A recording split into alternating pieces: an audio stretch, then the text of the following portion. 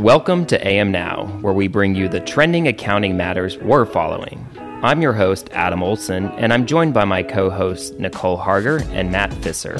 Each bite-sized episode keeps you and your finance and accounting teams in the know. Join us each week as we unpack these issues, topics, and accounting matters now.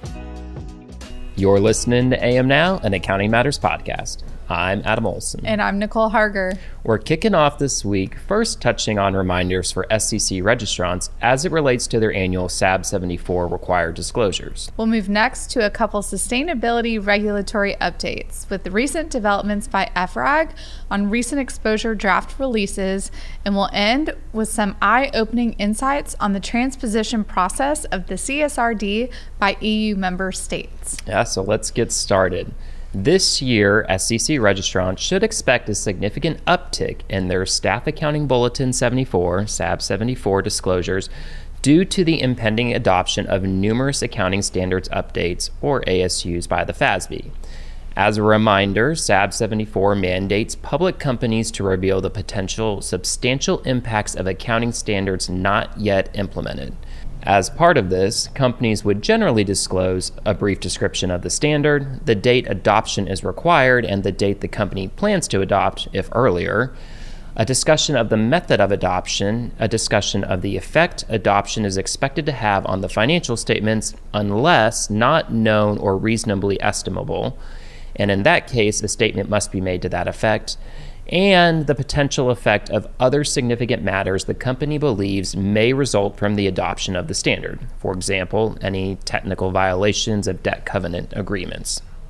The FASB's busy standard-setting activities over the past couple of years has led to a series of new standards coming soon with 2024 and 2025 effective dates. Some of the more significant ones to impact registrants, notably ASU 2023-07, focusing on segment reporting, and ASU 2023-09, dedicated to enhancing income tax disclosures, are at the forefront.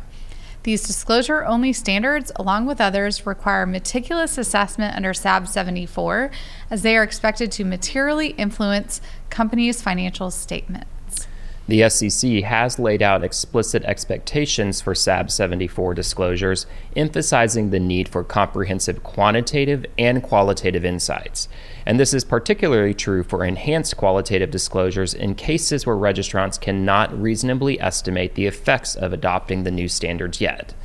We even saw this point emphasized by the SEC as recent as this past December at the 2023 AICPA and SEMA conference on current SEC and PCAOB developments, where SEC staff highlighted these disclosures should include a description of the effect of the accounting policies the company expects to apply if determined, and a comparison with the current accounting policies they have, and the company's progress in implementing the new standard and the significant implementation matters it still needs to address. As part of those comments by the SEC staff, they also highlighted that the SAB 74 disclosures should become more enhanced as the effective date for any upcoming accounting standard nears. In other words, these disclosures should become more transparent about where the company is in its implementation process, enabling financial statement users to evaluate what progress has been made towards implementation.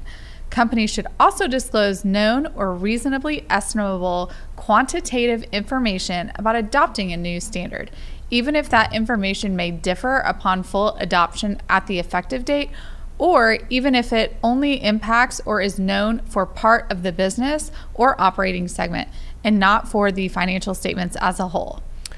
Good reminders there indeed. And for a full list of the upcoming ASUs that need to be considered for registrants, we encourage listeners to check out the FASB's recently issued ASUs on their website.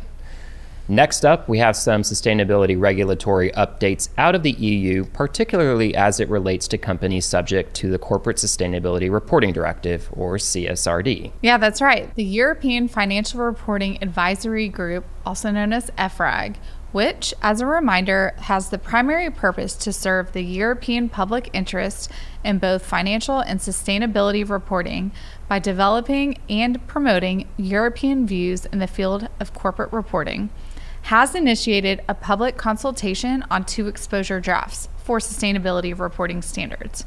The first, ESRS LSME ED, is an exposure draft for small and medium-sized entities that are public interest entities, specifically those entities whose transferable securities are admitted to trading on a regulated market in the European Union, small and non-complex institutions, and captive insurers and reinsurers, together LSMEs.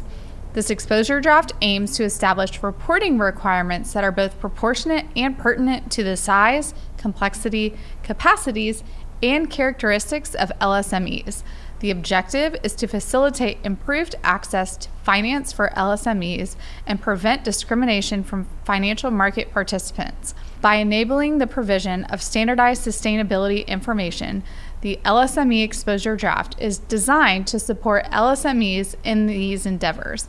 The standard comprises 3 overarching sections: general requirements, general disclosures, and policies, actions, and targets, and then 3 dedicated sections focusing on metrics: environmental, social, and business conduct. The second exposure draft, VSME-ED, is a voluntary sustainability reporting standard for non-listed SMEs. The draft proposes a simple reporting tool to assist non-listed micro, small, and medium-sized enterprises, otherwise known as non-listed SMEs, in responding to requests for sustainability information that they receive from business counterparts, for example, banks, investors, or larger companies for which non-listed SMEs are suppliers, in an efficient and proportionate manner, as well as to facilitate their participation in the transition to a sustainable economy. Based on market acceptance, the VSME exposure draft is expected to standardize the current multiple ESG data requests, which represents, frankly, a significant burden on non-listed SMEs by reducing the number of uncoordinated requests they receive. This is expected to support them in having better access to lenders, investors, and clients. The consultation period for both exposure drafts is open until May 21st of this year and invites stakeholders to provide feedback through online questionnaires. The consultation seeks feedback on various aspects, including proposed architecture, CSRD requirements, implementation, and market acceptance. Additionally, EFRAG encourages participation in a field test, allowing stakeholders to contribute to shaping future requirements and gain insights into the new standards. The field test assesses feasibility, costs, challenges, benefits, and usefulness of disclosures, with preparers and users invited to participate. The deadline to submit interest if you want to join the field test is coming up soon on January 31st. And our closing story for the week also relates to sustainability updates on CSRD. As we've talked about in the past, EU member states are currently in the busy process of transposing the CSRD into their own national law. This transposition process must be completed by member states no later than July 6th of this year. One eye-catching development we saw recently as part of this transposition process came out of France. Specifically, France, in a significant move, has already set a high benchmark by being the first member state to implement the CSRD on December 6, 2023. However, the French aren't taking compliance lightly. In fact, their approach to compliance for in-scope companies includes substantial penalties for non-compliance, including fines that could reach up to 75,000 euros, and the prospect of 5 years imprisonment. This development is a wake-up call for C-suite executives, compliance teams, and legal departments, particularly those with operations in France. The French precedent underscores the seriousness of the directive, with an emphasis on authentic, auditor-verified data over mere positive sustainability narratives. It's important to remember that while EU directives set minimum requirements, individual member states have the latitude to impose stricter measures and define their own penalties for noncompliance. As a reminder, for companies outside the EU, particularly in the US, it's crucial to note that the CSRD reach extends beyond European borders. Research indicates that around 10,000 non-EU companies, including 3,000 US firms, will fall under the directive's purview. While the reporting requirements for these non-EU companies are slated for a later start, the significant penalties demonstrated by France serve as a stark reminder of the importance of being prepared. As France and the other 26 EU member states move forward with transposing the CSRD into their national frameworks, Multinational companies must carefully consider their approach to corporate sustainability reporting. The message for the new year is unequivocal. The time to act is now.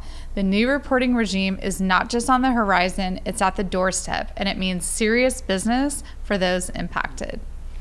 And that rounds us out for this week. For a deeper dive into what's trending in accounting and finance, check out our other podcast on the Accounting Matters feed on your preferred listening platform. Again, I'm Adam Olson. And I'm Nicole Harger. Thanks for listening to AM Now. We'll see you next week. This podcast is for general informational purposes only. Embark makes no representation or warranty as to the accuracy or completeness of the information contained in the podcast series, and it should not be used as a substitute for consultation with professional advisors. Information discussed in our podcast may also be superseded by new guidance or as new interpretations emerge. Listeners are cautioned to carefully evaluate any relevant, subsequent authoritative guidance issued.